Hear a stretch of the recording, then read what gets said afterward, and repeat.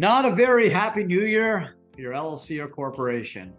Hey everyone, Adam Bergman here, tax attorney and founder of IRA Financial. And on today's Adam Talks, 2024 is not going to be a fun year for 30 plus million Americans that have LLCs, corporations, and even self-directed IRA LLCs.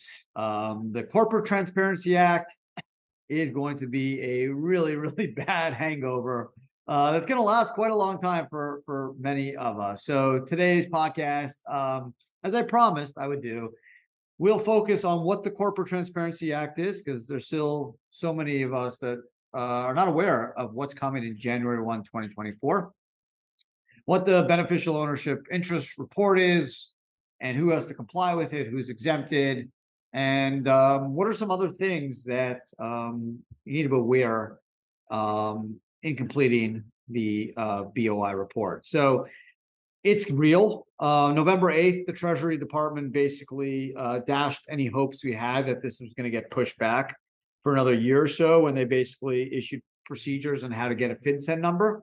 Why? Because in order to file a beneficial ownership interest or BOI report under the Corporate Transparency Act, you need a FinCEN number.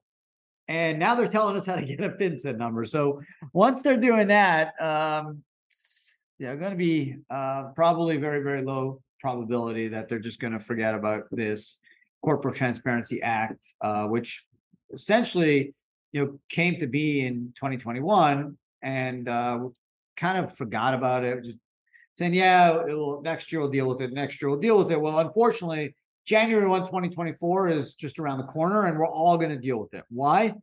Because any new entity that's formed, and when I say any new entity, any entity that's for profit, be an LLC, a corp, a partnership, C corp, S corp, that has less than 20 full-time employees and less than 5 million in revenue within 30 days. It was a proposal to be within 90 days.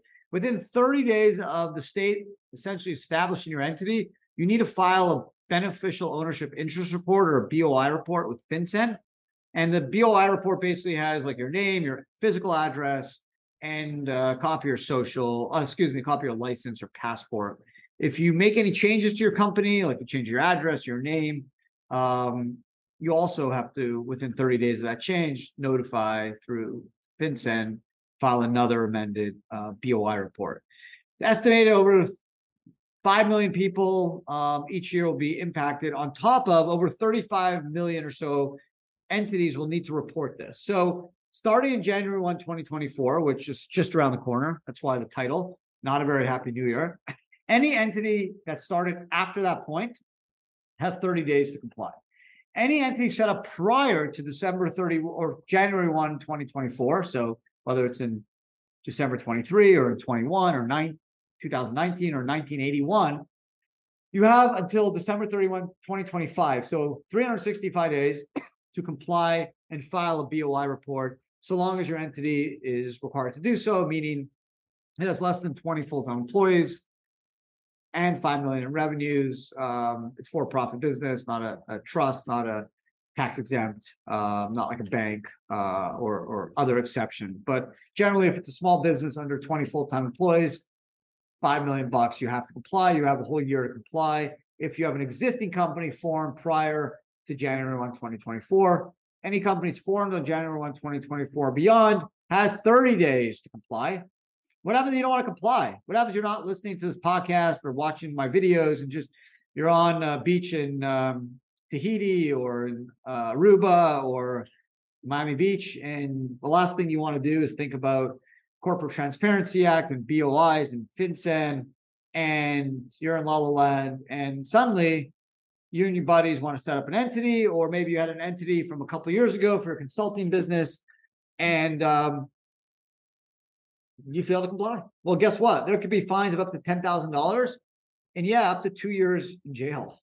So the government's not messing around. Why are they trying to do this? Well, they want to combat money laundering and terrorism, right? They feel that there's a lot of money laundering and bad actors using U.S. entities to move money around and do some bad stuff, and they want to get more information and try to capture that. That's great. I'm all for trying to stop bad people from not paying taxes, or worse, doing unlawful things, especially terrorism. I'm not sure this will help, but from what I understand, there's less than 500 FinCEN employees, and if 35 million reports are out there, I guess through AI or other powerful computer programming, they'll be able to look for certain things. But yeah, it's a lot of data, a lot of information. Governments love data. Is this a slippery slope? Maybe. A lot of tax practitioners, a lot of privacy proponents are saying, hey, the government can get this info through other means, right? They have tax, you can audit people. They have info through EINs, bank account info. Like there's other ways to figure out how money is moved and who owns what, but tax returns, partnership returns, but they claim not. And this is where we are. So this is big. This is going to be a pretty bad hangover for a whole year to deal with this stuff. But I picked out like 4 or 5 items that I thought were interesting that I wanted to share about some of the wrinkles to this new Corporate Transparency Act BOI report. The good news is you're going to be able to have someone do this for you. So if you have an IRA LLC or you have a 401k that owns an entity to do transactions, like for limited liability purposes, we can file this for you. So IRA Financial will offer this service to our existing clients that are part of our compliance program. If you have an IRA LLC that you set up over the last 10, 11 years, or in the future going forward, we will comply with FinCEN and get this done within 30 days. There was hope that 30-day would be a 90-day or even a 60-day, but that doesn't seem to be, which is difficult because it seems like if you look at the actual rule in itself, it says, and I'll quote, from when the state authorities confirm registration. So is that by mail? Is that by electronic email? Some states are different, and it's going to be tough, right? Let's say you file your LLC today. You think you have the name XYZ LLC set up, and it's not set up, or the name is taken, and there's some confusion, and the email gets stuck in spam, and you don't know if it was actually done. It's going to cause some issues. So again, I assume there'll be some corrective measures, but what people will probably do, just not to face penalties and even jail time, is just kind of over comply and just file FinCEN no matter what. But we're going to help our clients do that. Remember the big deadline is if it's entities that are existing pre-January 1, 2024, you have until January 1, 2025 to comply. Any new entities formed after January 1, 2024 have 30 days. Okay. If you die, whoever is your beneficiary of your business interest, they have 30 days to amend your FinCEN report. So another thing you got to deal with when your loved one dies, you got to deal with FinCEN and update it. And if you don't, who knows, they may throw you in jail or fine you. And that's going to cause all kinds of issues with probate and wills. And sometimes people don't know who owns what. And sometimes it can take longer than 30 days. It's going to be a mess. Street address. It's the actual physical address, right? PO boxes are not allowed. Okay. FinCEN will not accept PO boxes or addresses that law firms, CPA firms, or third parties allow. It has to be, your actual physical address. Okay. Another thing, fictional names, right? Let's say your LLC is called ABC LLC, but you use Adam's, ice cream store. You got to use your real name, not your fictional name, but the ABC LLC. The exact name on the corporate record is going to be used. So just, kind of remember that as well. Minors, right? Let's say you have an 16-year-old kid that owns an entity. Whoever is the responsible party needs to file for that person. And once that person turns 18, not 21, you have to amend the FinCEN report to add that now adult's name to the report. So those are kind of the interesting things. I thought I would have bet, honestly, a lot of money. If you asked me 4 or 5 months ago, is this going to get pushed back a year? I would say 100%, right? With like everything going on, have an election year coming in. Like, I didn't think anyone in Washington, Treasury would want to deal with this stuff. Who wants pissed off voters? But it looks like it's happening. I mean, since November 8th, when they finally issued procedures for how to actually acquire a FinCEN number and kind of some more regulatory framework around actual using the FinCEN number, it seems like it's real, right? If they weren't going to have this thing happen, I don't think they announce these procedures on how to get a FinCEN number. So I think it's going to happen, which is shocking. But this is so massive and so big. It's like a meteor coming that's coming right to Earth if you're a business owner. And no one's talking about it. I finally saw an article in the Wall Street Journal about it a couple of days ago, which I think was in the editorial section or the opinion section, actually, just saying like what an overreach by the government this is and what a burden this will be on businesses existing and new. But I haven't seen a lot of reporting on it at all. I haven't seen anything like a lot of I watch CNBC all day. I haven't seen a lot about it, which is shocking because they estimate 35 million entities will be impacted within the first few years. Right? Any for-profit business that has less than 20 employees and 5 million in revenue will need to comply, including self-directed IRA LLCs. Right? It's not just who owns 25% or more, but who has substantial control over that entity. So you can own 15% or 1% of a company. If you're the CEO, the manager, the CFO, or make important business decisions, you have to, someone will be providing FinCEN and Treasury with your beneficial ownership interest, your name, your address, and like your license.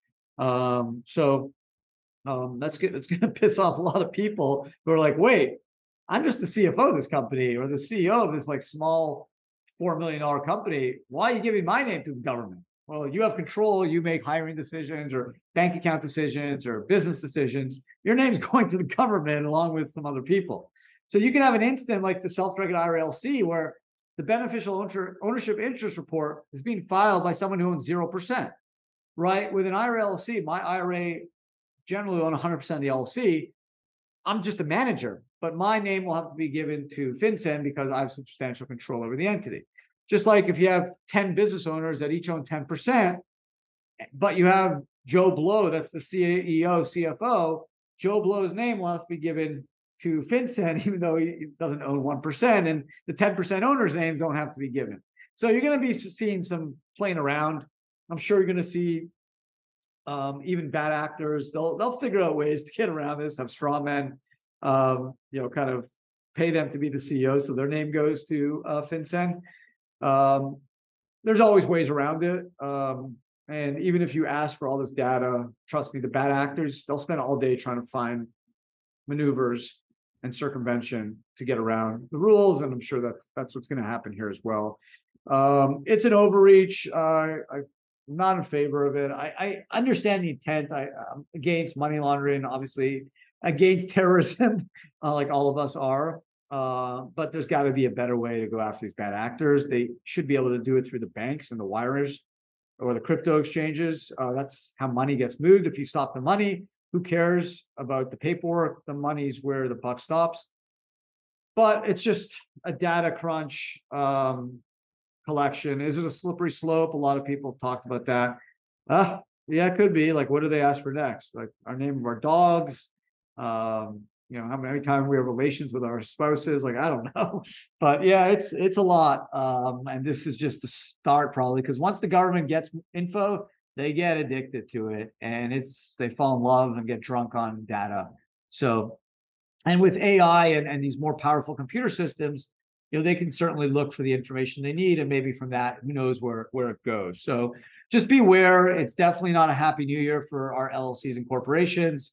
Not just your IRA LLC, but also your for-profit LLC corporation, S-Corp partnership. Just to be clear, it does not apply directly to a 401k or a self-directed IRA, only to a self-directed IRA or 401k that owns an LLC or a corp that does investments through that structure. If it's just directly owned by an IRA or a charity or a 401k, there's no BOI report required. We see more people using trusts. Yeah, maybe, right?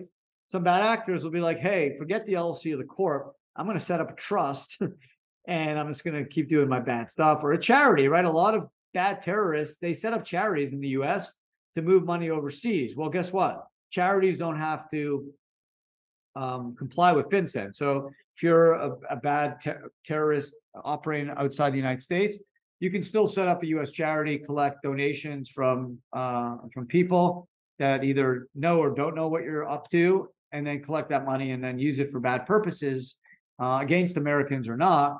And because it's a charity, it doesn't have to comply with FinCEN. So there's easy workarounds around this. I think it's not going to do a lot. It's kind of just a big nuisance and just another barrier to doing business in the United States. There's easy workarounds.